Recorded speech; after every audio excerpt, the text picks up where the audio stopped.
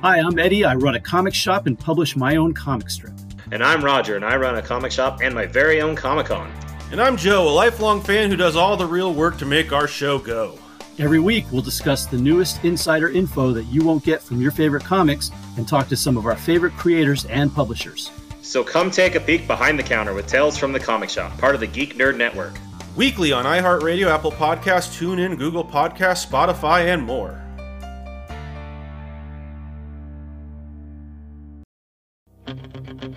Think of the children!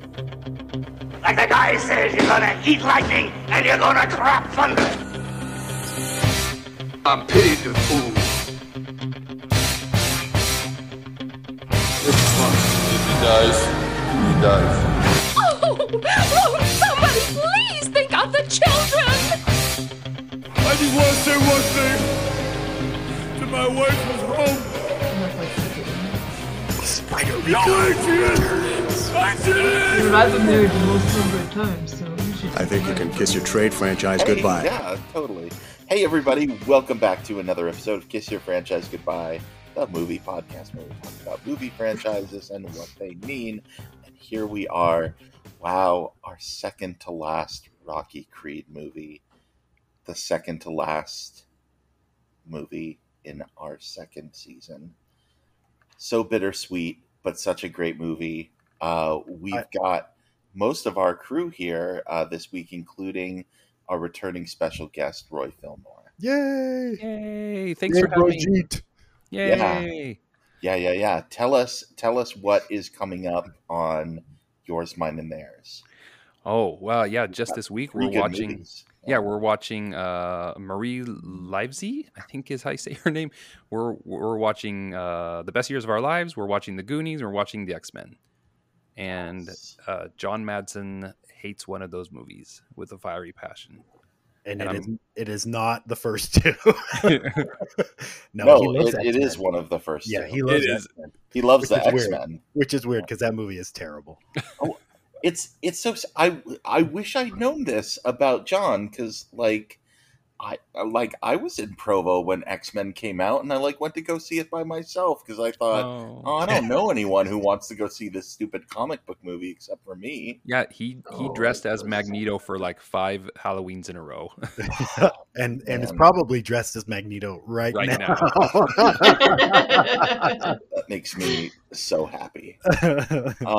Yeah. So go listen to that, and then you're maybe going to end up watching 3 different versions of Robin Hood movies. Definitely. So if I have my say, we'll watch all 6. But Marie Livesey is going to be the tiebreaker on whether we watch 3 or 6, and I think she'll probably say 3.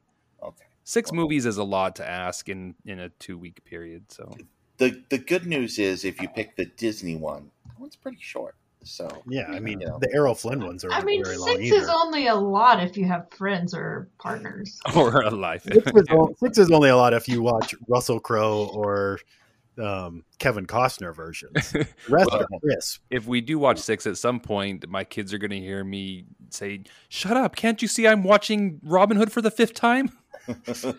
So in John's philosophy is obviously, so if it were me, I know the 3 that I would want to watch, and one of them involves a Kevin Costner, one of them involves cartoons, and one of them is probably involves Errol Flynn, but I think John wants to watch 3 Robin Hood movies no one's ever seen before. So I would go with you. I'd go with because I've seen the Errol Flynn one, and it's interesting. It's from the 50s. It's great. It's very yeah, it's pretty well done for the 50s. So. It is. Yeah. Although it might be fun to watch Russell Crowe and Taron Egerton because those both look really bad. Yeah, I'm scared of those. You are correct in that they are. Anyway, for my other podcast, no celebrities are dying, which is pretty disappointing. No, that's okay. Yeah, that's what I meant. The longer we have to wait, the better. Oh, but we should quickly plug your Star Trek podcast because Picard is on, and Picard is amazing. We just released our first podcast for Picard, and the first episode was it was pretty good, right? I mean, if they just bring back the Next Generation cast and have a fun time, then we'll be in good shape. If they turn it into a 10-hour movie like the last 2 seasons of Picard, then it could be. They're getting the band back together. I kind of lost it when they released a promo picture on Twitter of Mika Burton standing next to LeVar Burton. Yeah. Because I love LeVar Burton, but I love Mika Burton. I worship at the altar of Mika Burton. I will watch anything she does. She's wonderful. So, and ironically, she's not playing Geordie LaForge's daughter. Yeah. There's another actress playing Geordie LaForge's daughter. Yeah. So anyway, go listen to Roy's podcast. They're wonderful. Hey, Brooke, you're here. Oh, hey. You're wonderful. Thank you for being here. Oh, shucks. Hey, JB, you're here. Hot take. I am really glad they're getting rid of Rocky in Creed 3. Here's why. I've watched Creed 1 and Creed 2 and Creed 1 again, and these movies really are kind of about Rocky. And I'm excited to see not Rocky if it's like, do we get more of that character? Because I think in 2 they do a little better job. Yeah. But I would like a full movie of him and Bianca and the family, and more Felicia Rashad. Anyway, my other hot take is I have never punched Roy with a medicine ball, but next time I see him, I'm going to put him in a tire and just let his abs have it. So there's my 2 hot takes. What's interesting is Creed 1 wasn't written by Sylvester Stallone, and then Creed 2 he co-writes it. Yes. Right, as far as how much Rocky's involved. So the amount of Rocky involvement in Creed 1 is, well, if you're disappointed in it, I guess you can blame Ryan Coogler. Yeah. So it's a natural transition, right? At first, yeah, I think they went through it really nicely. Yeah, I agree. I was worried about it at first, and then when I rewatched them, I went, no, this is good. Have him move back with his son, right, and live his life, and not have to go out in the middle of the desert with great music and pummel someone with a medicine ball. That's all I'm saying. Recenter it on, as Brooke has rightfully pointed out many times, the actual crux of this entire franchise is about Rocky and Adrian and their son. Although the Netflix Rocky versus Rico is going to be really good when they revisit for Roy. Well, so Andy, what I think I just heard you say is that we're going to discover in Creed 3, not that we see him, but that they'll mention that Adrian had faked her death and she has reunited with Rocky in Vancouver. She was in the witness protection program the entire time. She's been in Vancouver, hiding from the Philadelphia mob. She brought back secrets from Rocky 4 and they had to hide her. Is that what we're talking about? Yes. Also sneaking in with secrets from afar. In that corner, our returning champ, the Chicana Madonna herself, Melissa. Welcome in belatedly. You haven't missed anything. We were just talking about Roy's podcast, so welcome. I have a hot take too. Ooh. Go for it. I agree with JB. What the heck? Stop! Yay! I'm done. So do I. I'm going on mute. Weirdly, my mic did not stop working right after. This is where we have to reboot everything. Yeah. The podcast is over. Everybody just agrees. It's like, I just think it's the perfect transition. It really is. It really is. So can I ask you guys something about this film? Yeah. There is a large section of this film that really slows down. Like no movie has done that since the original Rocky, which you could argue that the first half of the movie is pretty slow, right? But like I would say the entire second act of this movie almost has nothing to do with boxing. And do you guys like that? Yes. I felt like it was important. Yes. Oh, I thought it was wonderful. I felt like I liked it. I thought that it was when it comes to making that transition, especially when we get to that last line of Rocky, like looking him in the eyes and saying, "It's your time now." Yeah. I think it was important to see all of that. Going back and rewatching it, like there are a couple times where I kind of skip over some of the dialogue. But only today in getting ready to to talk about it again. Like the first time I rewatched it, I didn't do that, but just like as a quick refresher today, there are a couple parts that I skipped through, but not because they weren't important or I didn't like or need them there. It was just like, but I do like it. I think that it leads up perfectly. Like we need to have that underlining of him the way that we did of Rocky in the first movie. Exactly. To want to go on this journey with him through the next 5 movies. Yeah, I wish. I feel like it gives us that same attachment to Creed in a really beautiful way. So Michael B. Jordan has already said that Creed 4 is written. All right. He's written it. So whether it goes forward, I'm sure it will, because this movie is going to make a ton of money. But I will say, so there's some echoes from Rocky 2 in this that probably shouldn't have been too difficult to pass up. There's a medical emergency with someone he loves, right? Being his daughter, who has the hearing issue. And then there's also the moment where his wife, who maybe didn't fully support him during the first match, he comes out and says that, right? That he didn't wait for the family to be on board. But then instead of her saying, win, Adonis, win, I think his line is, I'll beat him. And her response, her win, Rocky win line is, you'd better. You'd better. Yeah. Well, and I think it's so interesting because it weaves in that, and then it offers as a counterpoint and a counterbalance to that, the way that Drago's mom has abandoned him unless he wins.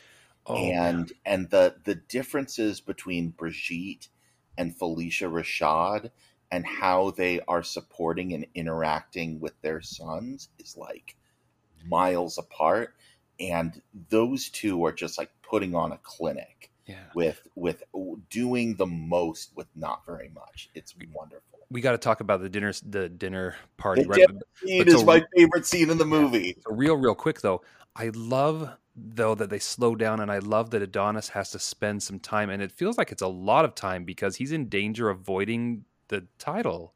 Yeah. Right. But he slows down and learns what it's like to be a father, to be responsible to other people, to care about other people. And he spend some time processing his anger and his frustration and his disappointment and everything that he's carrying around with him. And I think it, like you guys said, it's really important for us to watch him and for them to take the time to process all that. But then we get that dinner party where Ivan is, it's embarrassing. It's humiliating, isn't it? I mean, and Brigitte shows up and she kisses her new husband in front of them. And it's just like, reminder, I'm better than you guys. Right. And Victor calls it out and he says, why are we here? This is so stupid. These are the people who don't care about us, who left us. And Ivan just kind of swallows his pride and he goes back into the dinner party when Victor leaves. But oh my gosh, that scene says so much about Ivan and Victor and what they've gone through after the Drago name was sullied post Rocky IV. Yep, and I think it is a commentary in and of itself. Like you've said this before, Roy, about Creed II giving us a little bit of sympathy for Drago, just a little bit. Yeah. Well, I want to say we don't actually feel sympathy. Yeah, I don't think he's a villain. I mean, he almost kills Adonis, but he's not a villain. I mean, being a really good, strong fighter doesn't make him a bad guy. Maybe scowling makes him a villain, right? But I don't see him as a villain at all. And then when we get to the final fight, which is an incredible, such a good fight, such a fight. And then at the end of the fight, I'm so struck by how much heart that Victor Drago displays. Yeah. As he refuses to stay down and he just gets back up again and again and again. With some help from a very slow counting Russian. little home cooking there on the couch. But I mean, then it's so crushing when he sees that his mother has left. Yeah. Right. That she's just gone. She won't even stay to support him towards the end of the match. And then this movie just ends so perfectly, and it's the only movie in which a boxing match is ended by someone calling stopping the fight, even though every single Rocky at some point one of the trainers says, I'm stopping the fight. Yeah. But Drago does, because he loves his son more than he cares about the sport, right? And it's just, and I love it. And the jogging scene at the end it cements that, right? I love that scene where they're running together and the son kind of looks at his dad trying to run next to him and gives that grin. That's one of my favorite parts too, Roy. Like you said, it's a they didn't have to do it, but to do that at the end just added that great touch. Oh, it's great. This was also what I went back to watch, like right before we started, is right at the end of that fight. There's a little bit of a mistranslation in. I was waiting for the. Did you watch the Russian? Yeah. That's awesome. First of all, like the Russian in this movie is superb, absolutely amazing. Except for one place I'll have in studio notes, which is really funny. But at the end, Ivan Drago it's subtitled saying "It's okay, it's okay." But the word he uses, "хорошо," actually means good, not just okay. He's like, no. And he's the way he's saying it is he's saying, you are good. You did a good job. Rather than like just, it's okay that you lost. Right. That's he's really providing validation for his son that he isn't going to leave him. He isn't going to toss him away just because he lost the match. That's unfortunate that they didn't translate it that way, because one makes it feel like he's just placating him and like comforting, but also just like. So because the I don't know other Russian, makes it feel very, very celebratory of him still. Yeah. So I don't speak Russian, but so it's okay. I still really like it because I feel like it's Drago telling his son like he's affirming what's important, right? Mm-hmm. Like, it doesn't matter that you lost the match. It doesn't matter. The things are going to be okay. And I like it's good better. It's good is better. Yeah.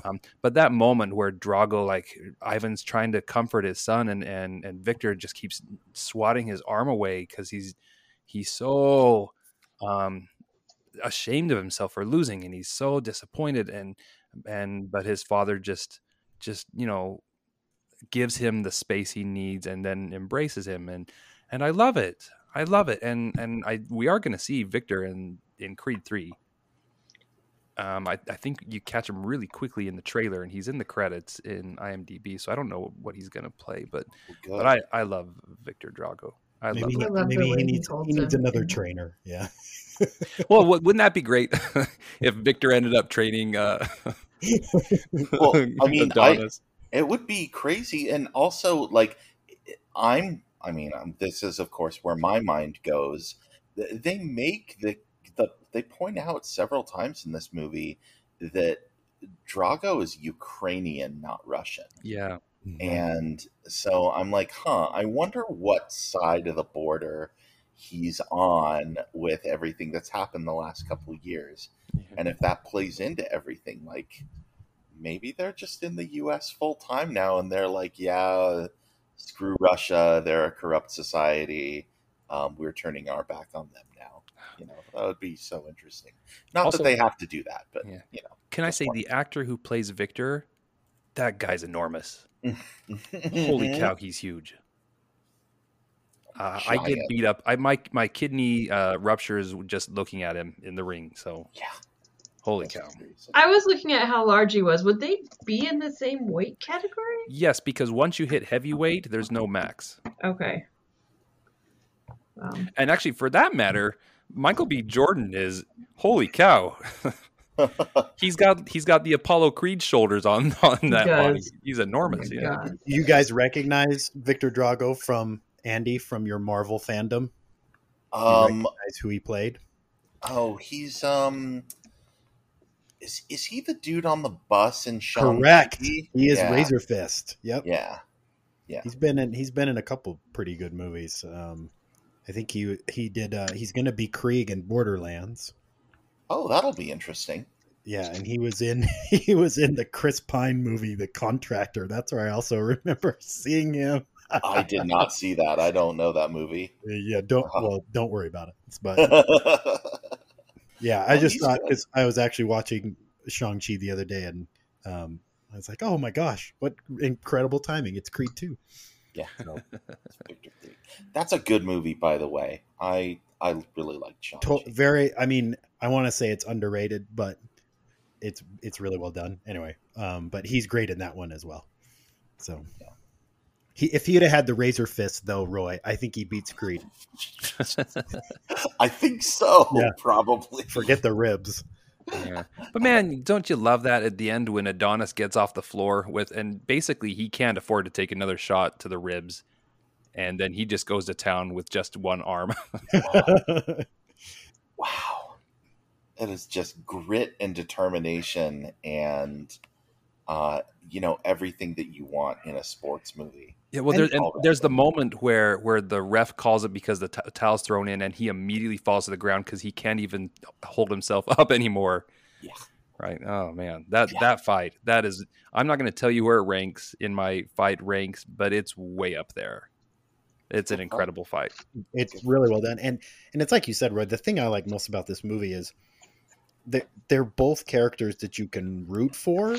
In that weird way, right? Like, I would love Creed 3 to have a rematch for charity where they fight each other or something like that. And no one dies. Yeah, and he throws him out of the ring onto a bunch of children, like whatever Thunder Lips does to him. But no, it's and Creed 1 sort of has that, but not as much as Creed 2, where they make them both sympathetic characters, that you want to root for, and they both exhibit great traits at the end. And I think that's pretty rare, to your point, Roy, in movies nowadays, where there has to be the clear-cut villain, and the process of heroism, right, yeah. Andy, like the Joseph Campbell. This one kind of breaks that, and you end up with these two really valuable characters. Well, I would say in the Rocky series period, especially if so when Rocky 4, I now take the director's cut as canon. Sorry, but I think. Of all the Rocky movies, maybe Clubber Lang is the only pure villain? Yeah. I think so. I agree. Anyway, how do you guys like the training montage? When Rocky knows that it's time to dig deep, he takes you out in the middle of either a frozen planet Hoth or he takes you into the Death Valley. Punching tires. Oh, man.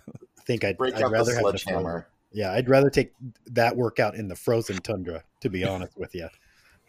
Or to have the 7-foot, 400-pound guy just wailing away at you hours at a time. Yeah. Your training is this 400-pound guy just punching you in the ribs where you ruptured your spleen a few months ago. Ow. So to your point earlier, Roy, my question for you is, if they had been able to write, I mean, not to say that there is the writing is not bad, but if you can write Adrian like they wrote Bianca, how much better are the Rocky movies? Well, I think they're better. I still love Adrian's character, and I do too. But I mean, like, if you can write her character because that's what I think. Because you brought up the point that the movie gets kind of slow. Well, no, but in a good way. I think it slows it down just perfectly. It's perfectly paced. Totally agree with you, and I'm wondering if we could do that to the Rocky movies in hindsight, how much more enjoyable they would have been, right? Well, if you're talking about like a George Lucas style going back and re-CGIing them, then yeah, let's do it. But no, so I think Talia Shire does an enormous amount with what she's given, and I think just in the 70s, maybe I just think that people didn't care as much to develop the characters, right? Yeah. And not only that, but specifically the female characters. Yeah. Yep. Absolutely. And that's why I think that the Creed movies are so superior to the Rocky movies in general. I mean, we'll see with Creed 3 if that continues to be the case, but it just takes every single thing that I don't like about the Rocky films, even though I think they are great films, and it fixes them. And in this, like, Bianca and Marianne Creed are maybe more interesting characters than Adonis, if not more interesting, at least as interesting and as developed. So I love the end. You have to throw on the subtitles to see what Marianne says to her son after he wins and he's like on his knees hanging onto the rope. Mm-hmm. But she just tells him, "You did good," right? Yep. And it's a great moment. And you can't really hear what he tells her either, but he's basically reassuring his mom that he's okay. He says, "I'm good, Mom, I'm good." Anyway, I love Felicia Rashad. I love why can't I think of the Tess? What's her name? Tessa Thompson. Yeah, Tessa Thompson. Yeah, they're both great. So this has been, for a movie that does a much better job of developing the female characters, this has been a podcast where 98% of it has been the men talking. Yes, it is. So? Oh, but you're also pretty. Oh, thank you. Oh, wow. Pretty Roy Fillmore, yeah. His actual boxing name. Well done, Brooke. Well, it's to the point now where a few years ago I was presentable Roy Fillmore, and now I'm just ugly Roy. That's pretty Rico. Yeah. You had said, Andy, how great Drago was in this film, and somehow I expected that to mean he was just going to be like full on villain. And even at the beginning when he was sort of played as the villain a little bit, he really wasn't. Like, look, he killed Apollo Creed, so I still don't like the dude. But oh yeah, no. So I don't think he redeemed himself completely, but they put him on that path, that redemption arc, and it wasn't quite what I was expecting, which is good because I feel like a lot of these movies are pretty predictable, and that it surprised me that I liked what he did at the end. I don't like him necessarily, but I can appreciate that he chose his son over, glory or regaining his glory or regaining some stature within society. He realized what was really worthwhile. And I just thought that was amazing how they took someone who we haven't liked for quite a while in this franchise and made him more believable and multi-dimensional. I really enjoyed that part of the story, and I completely didn't expect it at all. Yeah, if you would have told me, I would come out of this being like not Apollo Creed, Ivan Drago, good guy. I'd be like, I don't think so. Yeah. But like, I mean, I don't take me wrong. I don't think good guy, like improving guy, yeah, is really the best we can say. But I think it's such an important nuance because they could have done this movie cheaply and just had him play a pure heel, right? Yeah. Yeah, but I don't think his character deserved that. And so I love the way they treated it. I loved it. And even just like explaining why he kind of is the way he is or why he's pushing his son so hard right now, because he's endured 30 years of humiliation and whatever. But I love it. I love Drago's arc in this film. Yeah. Well, and that was my take way back in Rocky IV too. I'm like, he's not a purely bad guy. He's a pretty bad guy caught in a really bad system. And here he bucks the system. And that's good. So well, then it seems I think they do. Oh, go ahead. No, I was just gonna say I feel like they do some really beautiful things with the characters as well. Like they even in the dinner party, they show like he still looks just a little disheveled and like the weight of what he's been carrying for 30 years.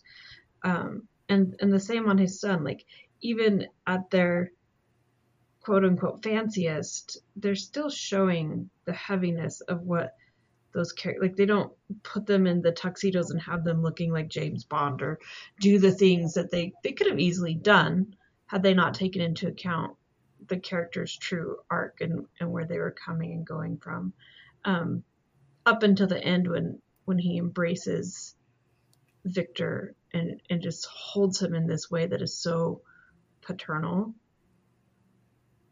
and compassionate. And I really like that they show all of that. Yeah. I think that dinner party is kind of a turning point in the film for how we see the Dragos, right? Absolutely. Because up until then, he kind of really is just playing the role of villain. And then we have that dinner party, which is such an important scene. And you realize, oh, this isn't how they're playing these characters. There's more going on here. And I that dinner scene, I love it. It's such a small scene and you can be dismissed, but I think it's pivotal in this film. Yeah, that's my second favorite scene in the movie. The two dinners are my favorite. In the movie about boxing, I like the dinner with Marianne and the dinner with the Dragos. Oh man, that moment when she like takes the drink of wine and then she spits it back out. It's pretty great. Best really line is every single look Felicia Rashad just gives at Tessa Thompson in that scene. No dialogue, just a look. It's wonderful. Anyway, sorry, Brooke. Oh, it's fine. I was just gonna say I really liked when Ivan shows up to the restaurant too. I mean, I think that conversation is really pivotal. The way that he points out that there's no pictures of him and is talking about the way they treat stray dogs and what they have gone through, and there's just something so poignant about how hurt he is about still having lost his wife, and the way that they refer to her as she, like between Ivan and Victor, and I don't know, I felt like they were humanizing him a lot from the very beginning of. Like, if we were watching this from the other point of view, we wouldn't have seen them as villains. We would have seen them as people who had everything to lose and lost it and kept trying and fighting through one of the worst societies that they could possibly have been put through that way. And I felt like that was really important. And it gives that context of, like, don't fight this guy because he's fighting, he's fighting all of this oppression and rejection and hurt, and you're just fighting to keep your belt. Yeah, right. He has nothing to lose. Yeah, that's such a great scene for that too. Like you said, Brooke, I wouldn't fight him. There's no way. You watch him walk into that restaurant, you're like, yeah, let's not do this. Yeah. So I love like that either one of them with that beard that Dolph Lundgren had. Like, shave that thing. So I love what that scene says about Rocky too, because you got to think that for fans of Rocky Balboa in this universe where Rocky is real, that the Drago Rocky fight's got to be one of the most famous in history, right? But he doesn't hang up pictures of that fight. He doesn't want to be reminded of that fight, or maybe that fight is too important. I don't know. Is it so important and sacred to him that he doesn't want to glorify it on his walls, or is it just something that is so painful to remember and think of that he doesn't want the reminders? But either way, like, Rocky doesn't want to be reminded of that fight. And that's an interesting insight into Rocky. Yeah, totally. I think it's too painful, because as he's talking to Adonis about, like, why he had to take the fight and the shame and the regret he feels, both that he was supposed to be the one to fight Drago, not Apollo, and that he didn't throw in the towel. And so he had to go and fight him, to try and make things right, because, that was the man that killed his best friend.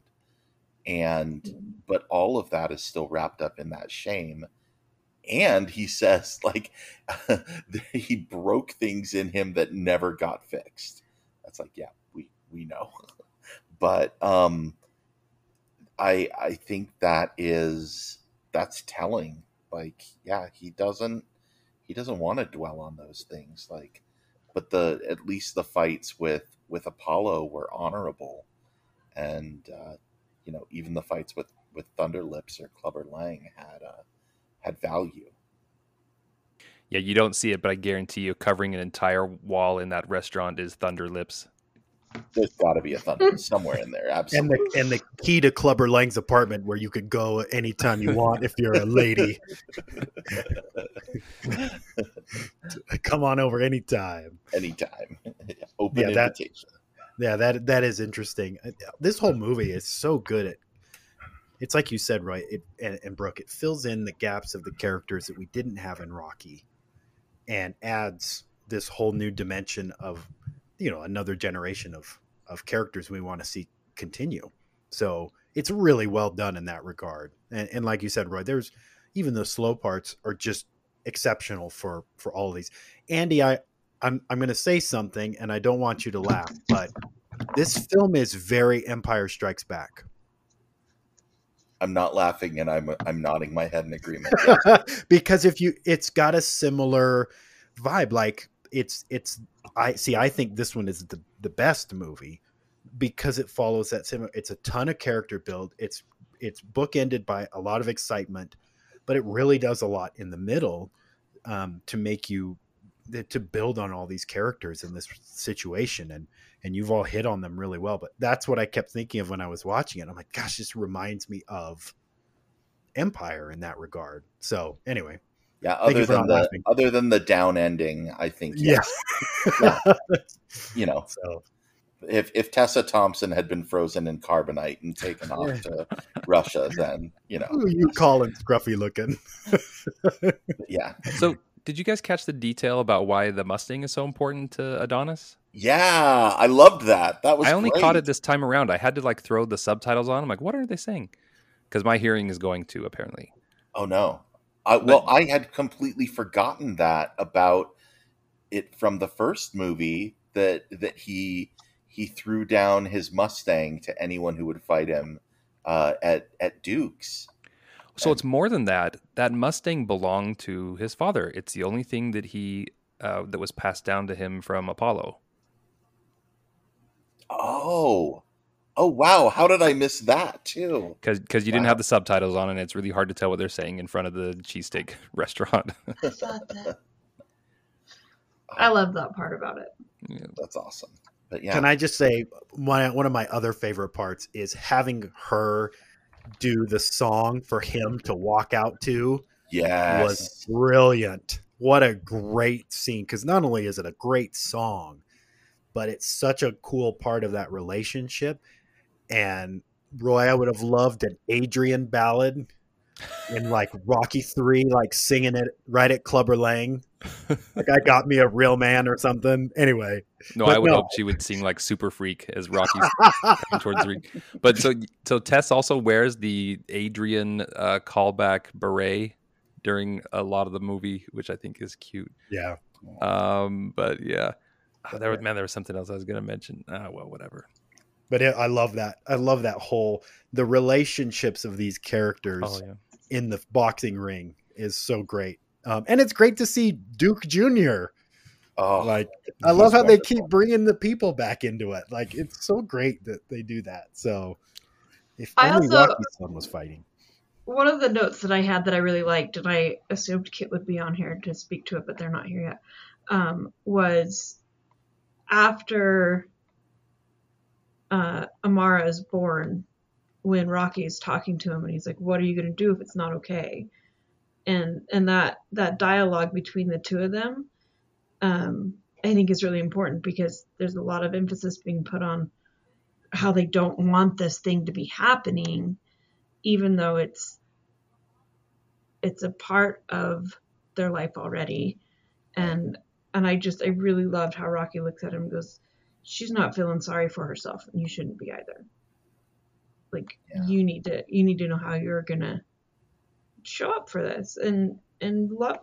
This is, kids don't inherently just feel bad for themselves.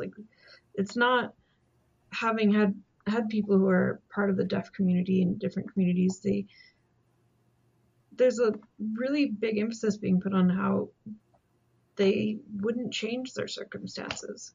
And I like that they speak towards that. I just thought that was really cool. Well, I love the whole thing with him and when she goes out to go to the studio and he's left home with the baby, and like as soon as she leaves, the baby starts crying. Which that's your joke, right? I mean, we've been there. But I've been there, yes, definitely. Yeah, but I love that because being alone with the kid when mom's gone, it feels a little bit like flying without a safety net. And then having the kid like just scream and whatever, right? And I had an uncle who reminded me when I first started having like my first kid. He's like, hey, there's going to be a time where your baby is going to scream at you and it won't be hungry and it won't have a dirty diaper. And you have to remind yourself that the baby's not trying to do something to you, right? The baby's not taking something out on you. It's got nothing to do with you. But I think those moments where you learn how to soothe your child and you learn how to get through those tough sleepless moments are so important for the bond that you form, right? And I love watching that scene with him and his baby. And I also noticed that he took her for a drive because when the baby doesn't stop crying, sometimes when you throw him in the car, the car does wonders. That was like my number one parenting thing. It's like, okay, kid's crying, let me go for a drive. Oh, and I think it says a lot about him and the relationship that he's building there. That when she gets home and lays down next to him, she goes, "How does it go?" And he says, "She's a fighter, like her dad." Like, yeah. I love that he doesn't just break into complaining and. It was so hard and I didn't know what to do, or I called my mom, or like they could have gone so many different ways in that moment. And I love the intentionality behind what he says and how he's like, "No, I got this. We're going to figure this out." You get to be you get to have your moments and I get to have mine. And we're each going to have these relationships with our kid. Well, and the way he's just cradling her like on his chest. And can you just feel it? Just watching it, I can feel it. Yeah, I know. It's like, oh, I miss that. No.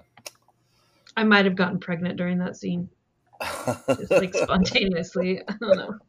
Spontaneous pregnancy. Yeah. So that's what's great about becoming a grandpa, because you still get to have those moments, but you don't have to start all over again with diapers. And it's even better to not have children and just borrow other people's children, because then you've had none of the stress the whole time.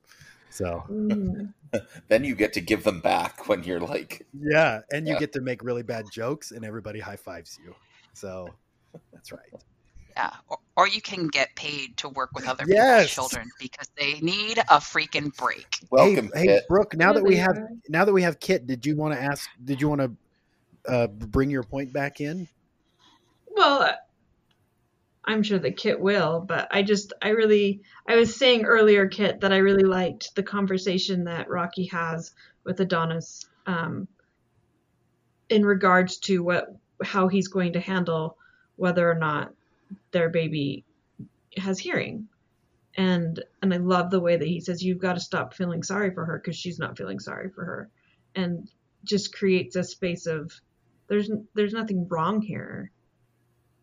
So get yourself together and move forward with this because you've got a beautiful kid. And I love that. I think there's so many people in the hearing and non-hearing communities that wouldn't change their circumstances as far as the people that I know personally and the way that they speak to it. And I think it's beautiful that they brought that into play.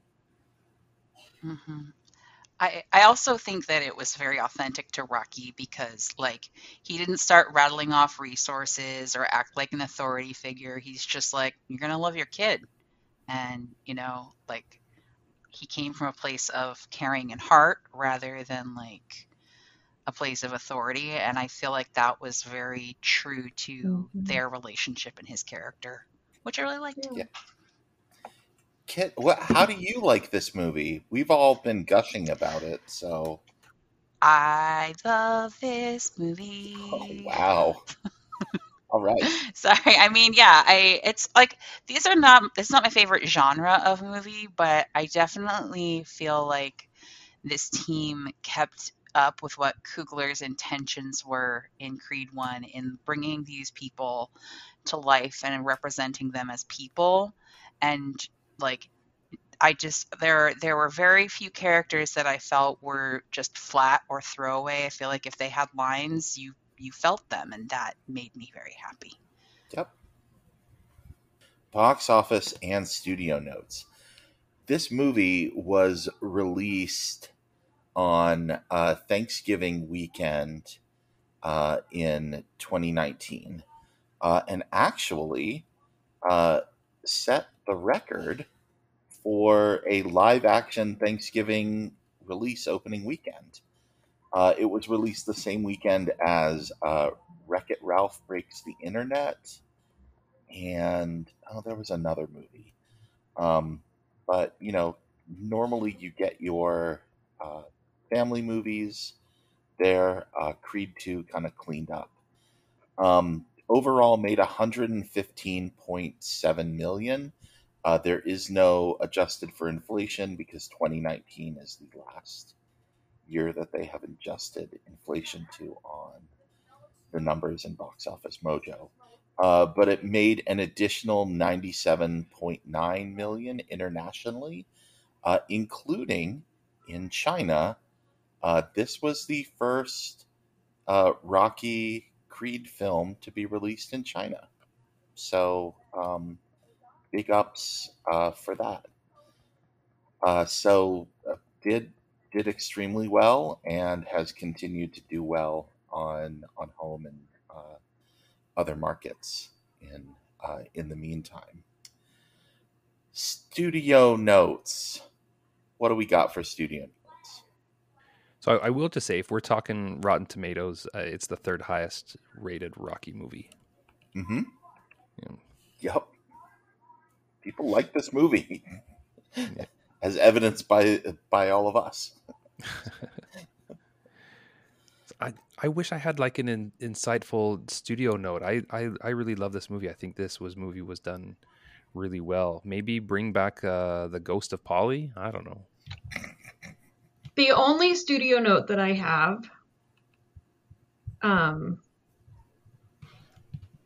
was when they go to the training montage out in the desert.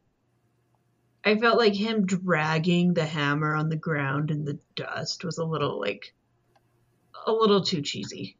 Oh, that was so testosterone-y. I like that moment, like just him pick up pounding the goddamn sand. hammer. He wouldn't be. He's not gonna drag it behind him. He's fucking tough. He's gonna carry that fucker out there, and he's gonna start hitting the ground. We'll drag it behind my him. language here. He'll drag it behind him if he wants to be freaking awesome. Can I be honest with you? If you've ever swung a 15-pound sledgehammer 500 times, you drag it when you take it back. You're not going to pick that thing up ever again. But that was on the way. That was before he had swung it.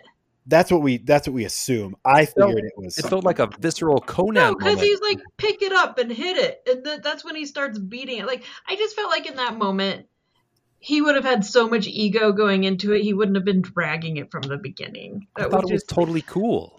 Like that felt. I think it was a visual moment where they were trying to establish that this was a really heavy object. And so if he carried it like, the brawny man that he is, and like I agree with, like, mentally I would probably expect him to see that too, but him showing that this is heavy, this is hard, and now he didn't just drag it, he has to pound sand with it. It's like,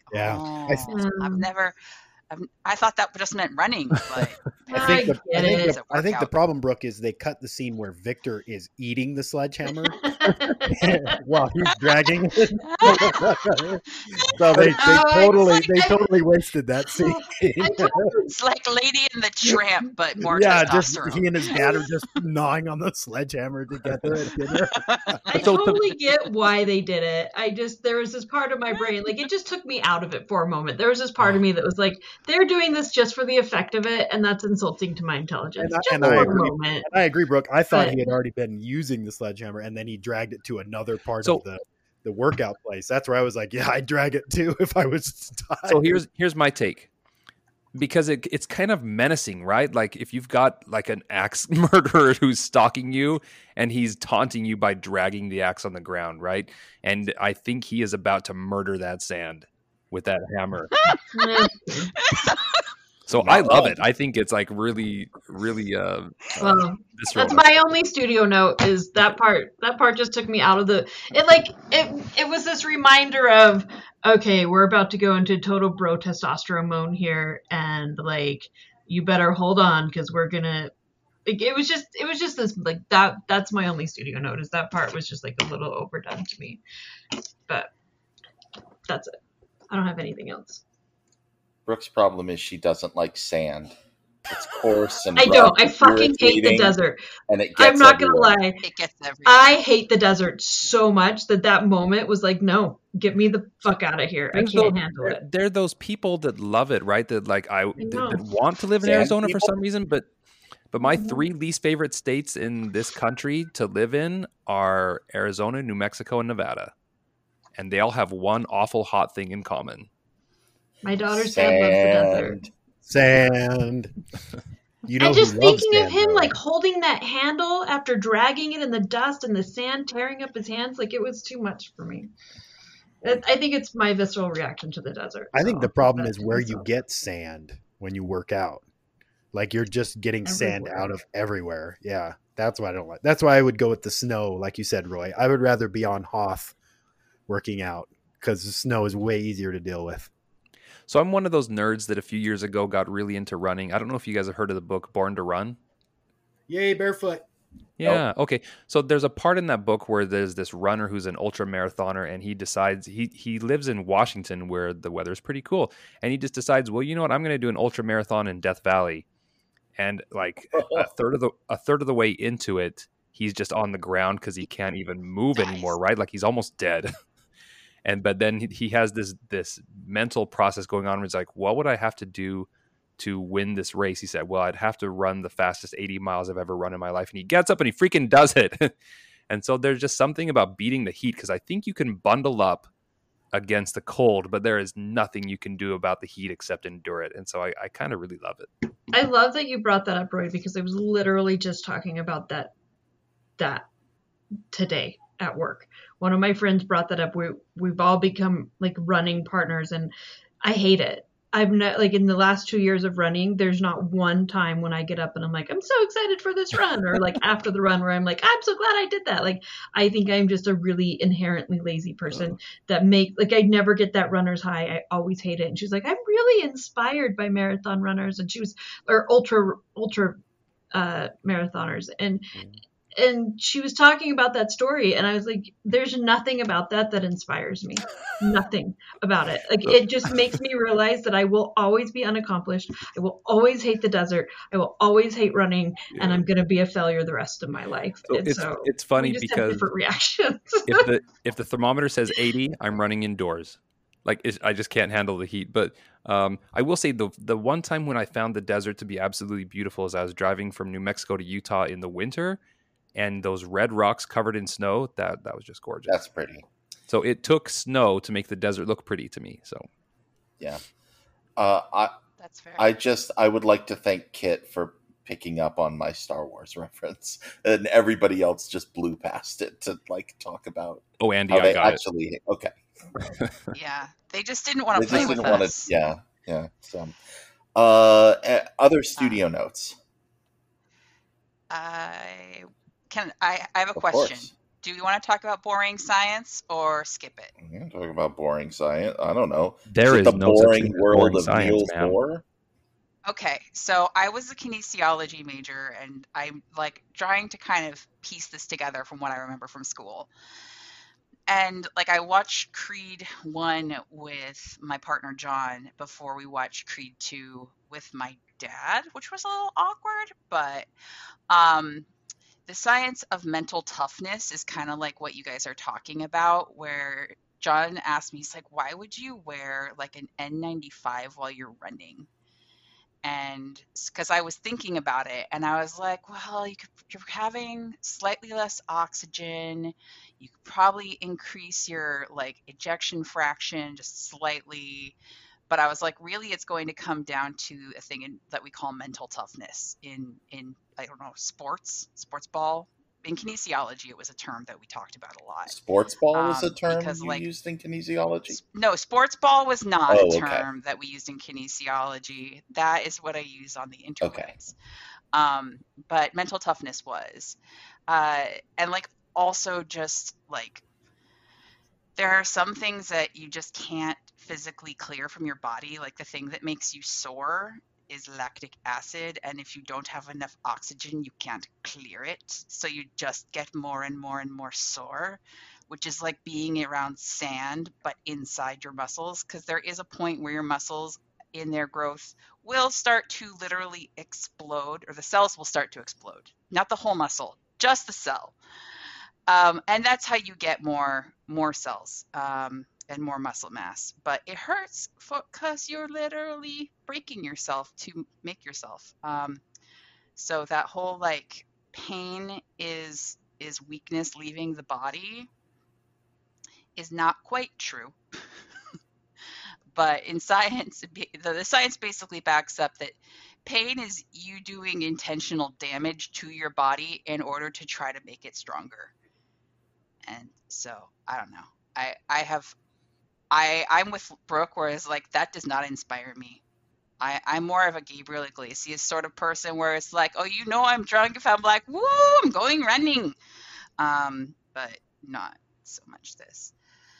JB or anybody else who talks about science, do you guys want to talk about mental toughness or lactic acid clearance or other weird crap like that?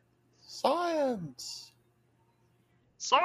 And you guys can cut that out if it's just boring. Or it's awesome. It's not boring. Okay. All right. And then go ahead. Yeah. Oh, I was going to say, and the other thing I would like to say is I liked how this movie kind of addressed disability also in the terms of trauma and hearing loss, in that it showed that, you know, bad shit happening and how you handle it can affect like how severe your trauma is. Good job. And then the fact that you have a character with a invisible disability makes me happy. Just, you know, yay guys for representation mattering. Wonderful. Can I ask a question? Yeah. Can we take a 5-minute comfort break? Because yes. I don't want to be done, but I need to take a short break. So you guys can keep jibbing jabbing, but I'll be back in 5 minutes. Okay. Are you going to the apartment with your lady, Roy Lang? I'm going to the back seat of my car. Tell the boss I won't be back for 10 minutes. 10 minutes. He's gonna fix that light. How much does it take to turn the light bulb?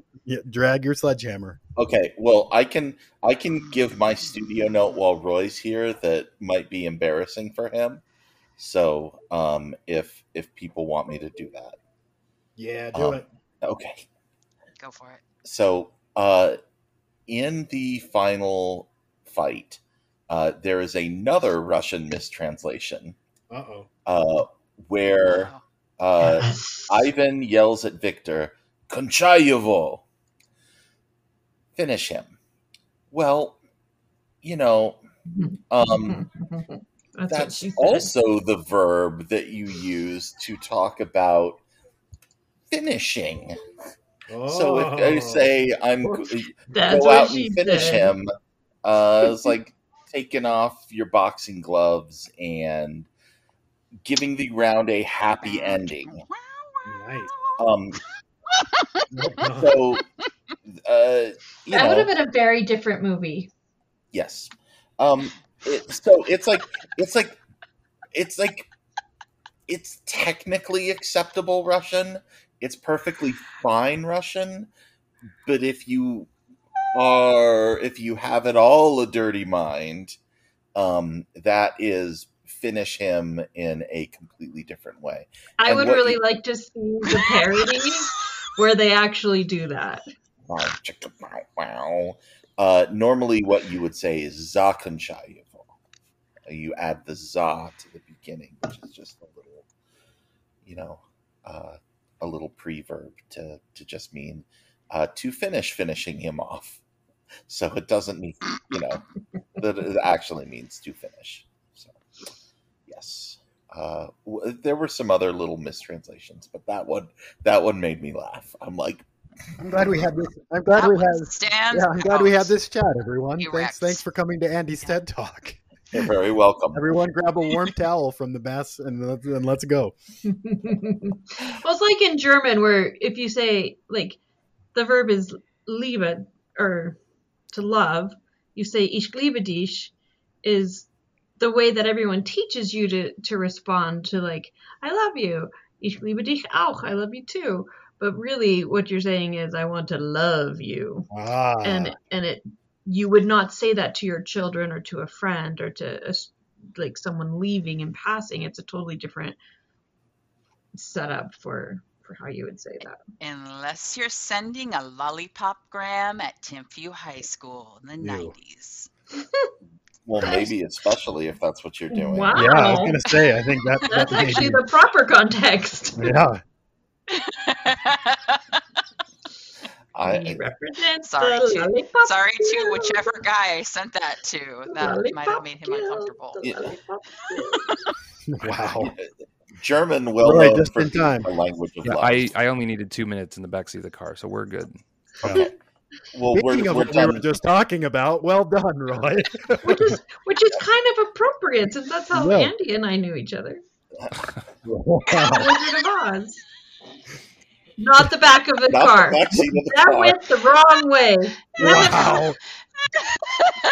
It was a couch at the Sierra. That was the best studio note I've ever had on this podcast. Oh, I love it. Thank you. I feel like we've lost Melissa for a while. I haven't seen any lines on her voice reader.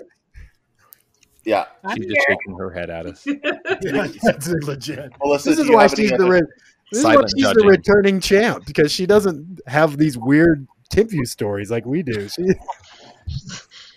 Sorry. As a resident non-Newton, non-Mormon, I sometimes I'm a little, I'm just quiet because I'm just listening to y'all and thinking, wow, growing up, I never thought there was anything worse than Catholicism. And it's wrong. Yeah. I can't remember which Terry Pratchett book is like, your religion really messes people up, and it's just yes. Yep. I mean, the Crusade. That's all you got in a cultural way. I mean, seriously. And actually, it's funny because recently I've been talking to a friend who's sort of in the same boat as me, and in terms of like faith and institutions like the church and faith in just God, and the difference. And, his mom is really sick, unfortunately, right now. And he's like, I pray, but I don't know if I should go to church or, it's crazy how these things come back to you, but I actually enjoy listening to you guys' stories.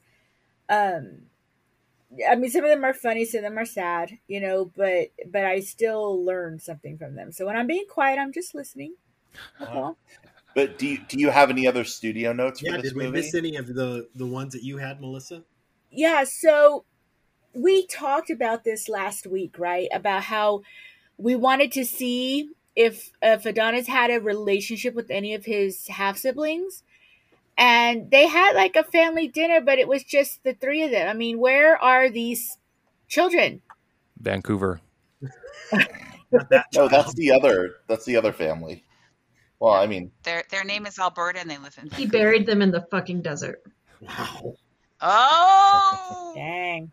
Got harsh. But seriously, does he have a relationship? I mean, they are his siblings, Yeah, I feel like they got retconned out of this. Yeah, it's like series. They don't exist or something, unless they show up in the next one. But that's kind of lazy. Well, none of them were boxers, and so the family's ashamed of them. Oh, that must be. They're just like something lame, like doctors or something. They're probably, I would bet because weren't they all in the financial industry? So because we were talking about that, right, Andy? Someone had to keep the Creed financing. Oh, that's right. Yeah. So I would guess they would probably also be. Yeah, they're all like bankers and lawyers and stuff like that, probably. Because that was a pretty nice gravestone, and she got a nice house for someone who hasn't fought for 30 years. Financial She's probably doing small club stuff.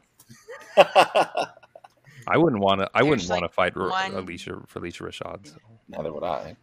One black sheep that does marketing, like the commercials that you see Apollo Creed watching, because those were really formative for him / her.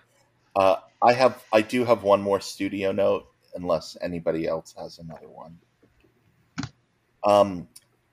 I've been meaning to say this for the last 4 movies, and I keep forgetting to bring it up in studio notes. But I am so sick of Michael Buffer. I do not want to be asked anymore whether or not I am ready to rumble. Yeah, I don't just understand how don't he care. made his way into Rocky lore. I don't. Yeah. I don't know. It's so discordant. I don't know. It's weird. I don't like it either. I think they needed a buffer between scenes. Can't they keep using that same guy with the sideburn mustache? That would That'd be fine. What's Frank Stallone doing? Why can't he do it?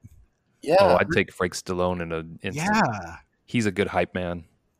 I don't need, it's gilding the lily. I don't need to be asked if I'm ready to rumble or not before one of these fights. It's like, what is this? I just don't know if it's factually accurate. Like, if it's accurate, then it's like the zeitgeist. Yeah, I mean, it is. Boxing. He gets paid millions of dollars because he trademarked that phrase, and he's the only one who's allowed to use it in sporting events. Oh. So that's unfortunate. Yes. So he gets paid a lot of money to do that. I'm sure he got paid a lot of money to be in these movies. Yeah. You could probably get paid less. You can be the bargain person who says, "Let's prepare to bungle." Or like, who wants to see some boxing? It's like, fist fighting time. I like that. Yeah. It's fist fighting time. JB, I think we should take the money from the Patreon and hire someone to just follow Andy around so that every time he goes to the bathroom, they say, "Let's get ready to rumble." Whoa. No. Right before he eats. Yes. It's an homage to his hungry stomach.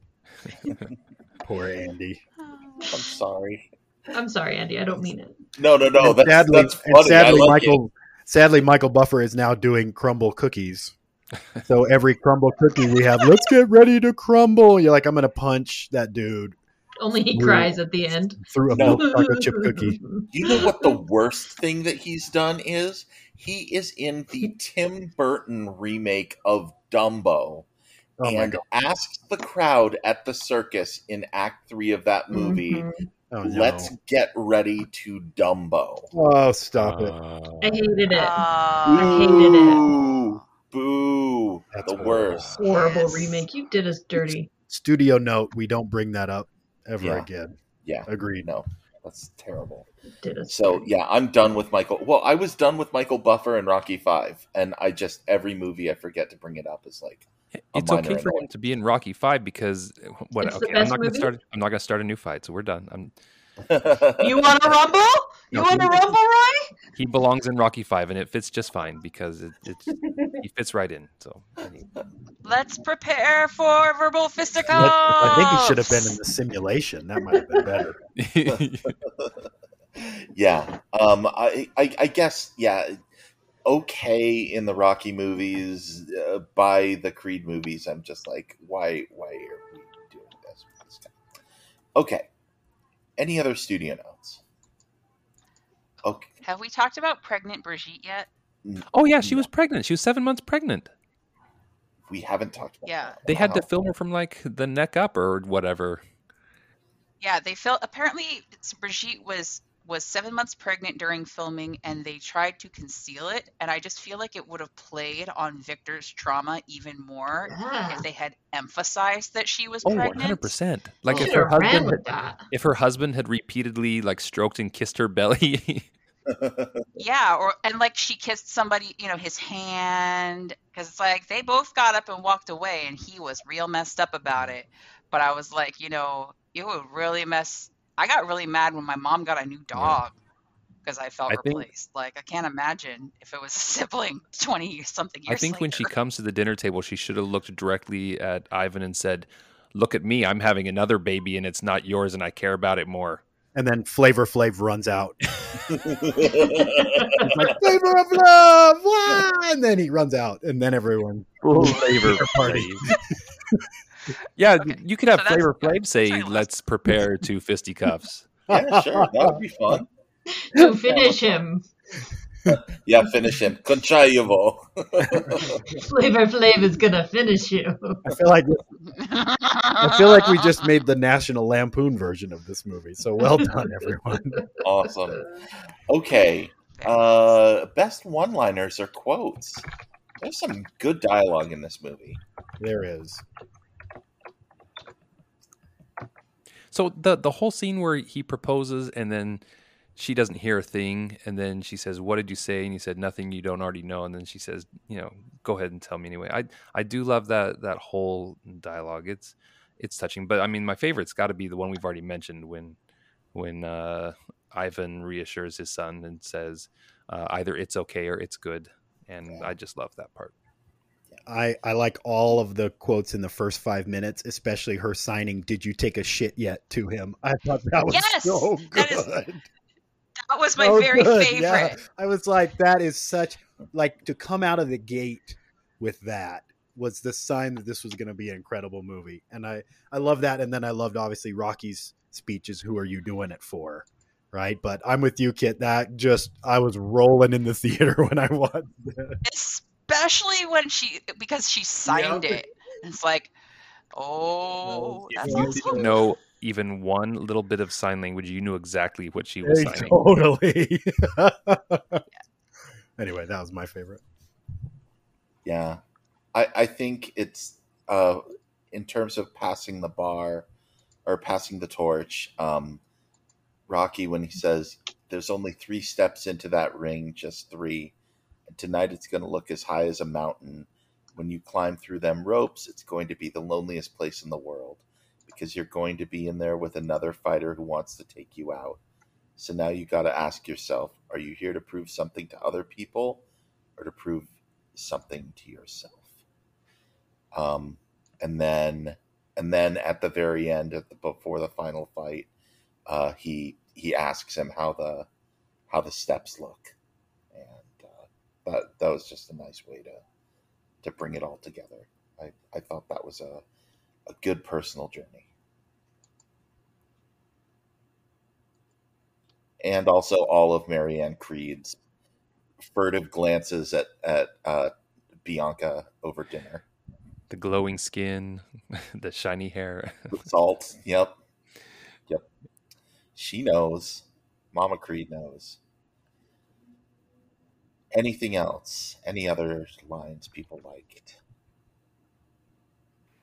I liked it when Rocky said, "It's your time," and then he just sort of backed up and didn't go in the ring, and like that whole sequence was great. We see the fedora, we see him take it off like he's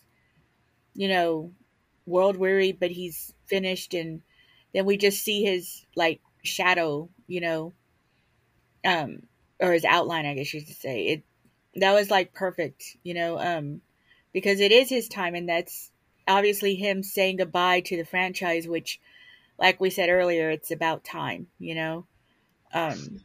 They don't need him in this franchise anymore. Yep. They really don't. Yep. It's the full torch pass. And then he goes to Vancouver to go see baby Milo. Yeah. All right. Anything else? Favorite song? Did you guys do your favorite song? We haven't done favorite songs yet. That's best side character though first. Oh yeah. Well, I'm just gonna say the Dragos. I originally had written down Victor, but if I had to choose one, I'd say Ivan Drago. But they're both the father and son are great characters. Yeah. Yeah, that's my pick as well. I'll go with Duke Jr. because he's fun. I really liked Marianne Creed. Yeah. and that they gave her a little bit more to do. All right. Best song. Well, it's the Training in the Desert montage song. It's called Runnin' by Mike Will Made It, A$AP Rocky, A$AP Ferg, and Nicki Minaj. Yep. I actually like the one they do right before that, the You Might Find Me. Oh. The one that leads into the training montage when he's walking to the ring. I like that little minute-long snippet. Which one is the dragging the sledgehammer? I think that's that one, that You Will Find Me. Yeah. You will drag the sledgehammer. You will drag this. No, I'm with Roy. I like the ASAP Rocky one because they bring in the fighting theme from from the original score. Yeah, and I think that's perfect. Great way to make it all work together. Anyone else? Okay, is this a good movie? It's a great movie. It is an exceptional movie. Yep. Yep. And is the main character Adonis Creed a good person? Yes, sir. Yeah. Yep. Yeah. Learning lots. Is there a bad character in this besides Brigitte? Brigitte's husband? I don't know. Brigitte's baby? The ghost of Vladimir Putin, who is definitely in that stadium. Yeah. Should we show this to children? Some of the boxing's fairly brutal. Yeah. In this film, we didn't really talk about this, but the boxing is filmed really well, and it looks very realistic. And of course, in that first fight, Adonis suffers not just a ruptured kidney and broken ribs, but also a cracked orbital bone. So, I mean, there's some vicious blows. But I'm a bad parent, so yeah. I feel like I would have said no, but then this weekend I showed my daughter Megan, and so now I have no. Oh yeah, all bets are off for you. Yeah, you got to turn in your card, I think, after that. Megan. Yeah, I think it depends on you and your kid, because like watching this with my parent, the sex scene was kind of awkward, and I don't know how I would feel watching something that had a steamy makeout session with a child. Oh, so I don't really have children anymore. They're like teenagers, but when we get to that part, I say they love each other very much, and I press the plus 10-second button twice, and we're good. I feel like I'd rather watch this with the teenager than with Kit's parents. I would rather watch this with my children than my parents. Yeah, I think I would rather watch it with anybody's children than Kit's parents. Actually, I wouldn't mind watching this with our mom. Dad. Oh yeah, your mom. No. Yeah, my mom would. Meant the other parents. Sorry. Yeah. That would be super awkward. Yeah, I'm sorry, Kit, that you had to watch this fine film. I would totally watch this movie with your mom, and I would freeze frame it on that part and go, tell me a story. You just want to make my mom feel uncomfortable. Oh, your mom's so good. I was just like taking deep breaths and like, you know what? This is the parent that when I was so squeamish and asked to like change the channel from a Madonna video was like, no, this is art. Your mom is the best. And I'm like, she is one of the best. Oh, I was talking about my dad. Like watching the Madonna video and calling it art. My mom, maybe she was more about that, like having the talk with the boys, but we never had the talk. Oh, interesting. Yeah, my mom never talked to us about any of that. No, I'm frankly surprised that our father would watch a movie with black people in it. Oh, wow. I didn't just say that. Wow. What? Edit. Funny story. I was watching Creed 2 and the 11-year-old came in and she's like, hey, that's Valkyrie. And hey, that's the guy from Black Panther. So I think you should show it because they already have the recognition of how great these characters are, these actors and actresses are. I was disappointed that no one said that's, Mrs. Huxtable. Yeah.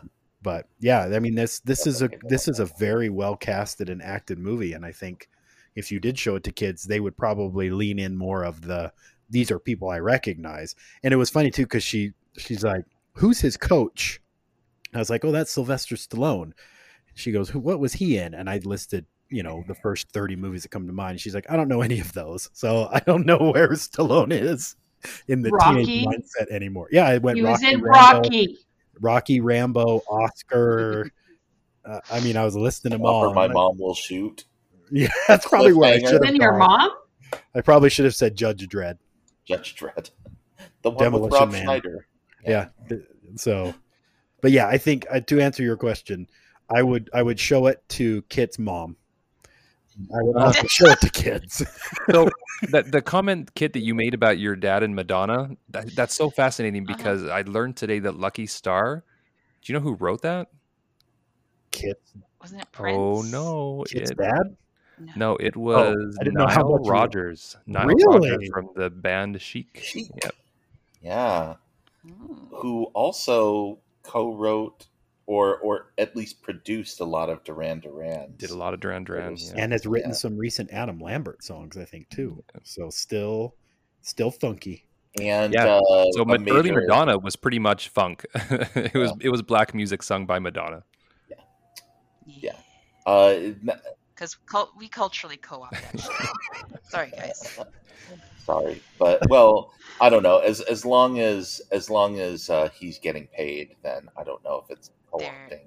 So, yeah, he's done well for himself, including helping produce the best album of 10 years ago, Random Access Memories. Good point. Anyway, Nile Rodgers, Hall of Fame. Show anything from Nile Rodgers to kids. Yes. Okay. I think that's it for Creed 2. Okay. Man. We're gonna watch Creed 3 this week. We can't watch. I'm either gonna go Friday or Saturday or both. Yeah. See, I don't know. I'm gonna if I'm able to swing it, take Friday afternoon off from work. Got Girl Scout Winter Camp this weekend, so I'm gonna have to wait and see it on Sunday. All right. Hey, you guys, I'm gonna be sad when this is all over. Thanks for putting up with me. Oh, we've loved having you here. And everybody, bring your rankings of your favorite Rocky movies, your favorite fights from the franchise, and for everyone but Roy, also bring your favorites and least favorites of all of season 2. We'll have a little tiny retrospective. Roy, you can say your favorite is Rocky. Yeah, Roy, if you'd like to do that too, you can as well. But... also, favorite training montage. Oh, favorite montage, sure, yes. Well, I think we've discussed the best is dragging the sledgehammer in the sand. So I don't know, running up a mountain. Always a good one. I have to think about that's going to take some time. That's like ranking the fights is easy. Ranking the montage is going to be hard. There's no easy way out of that. Oh man, I've got a training montage, but okay. Thanks everybody. Does he fight any of the Muppets in the Muppet Show? No. Wait. Well, the punching bag is a Muppet, and he does punch it. So can we keep that as one of the best fights? Well, and there's the gladiator fight. Man, that was a bad episode of the Muppet Show. This is going in there. I mean, Spider Rico and Muppet Punch. slightly better. Well, no, actually, it's probably slightly worse than the Raquel Welch Muppet Show. But that was bad. Anyway, okay, all right. Okay. So we're doing Monday again. Yes. Everybody can watch it. Okay. Right. Have a wonderful montage, everybody. Goodbye, Roy.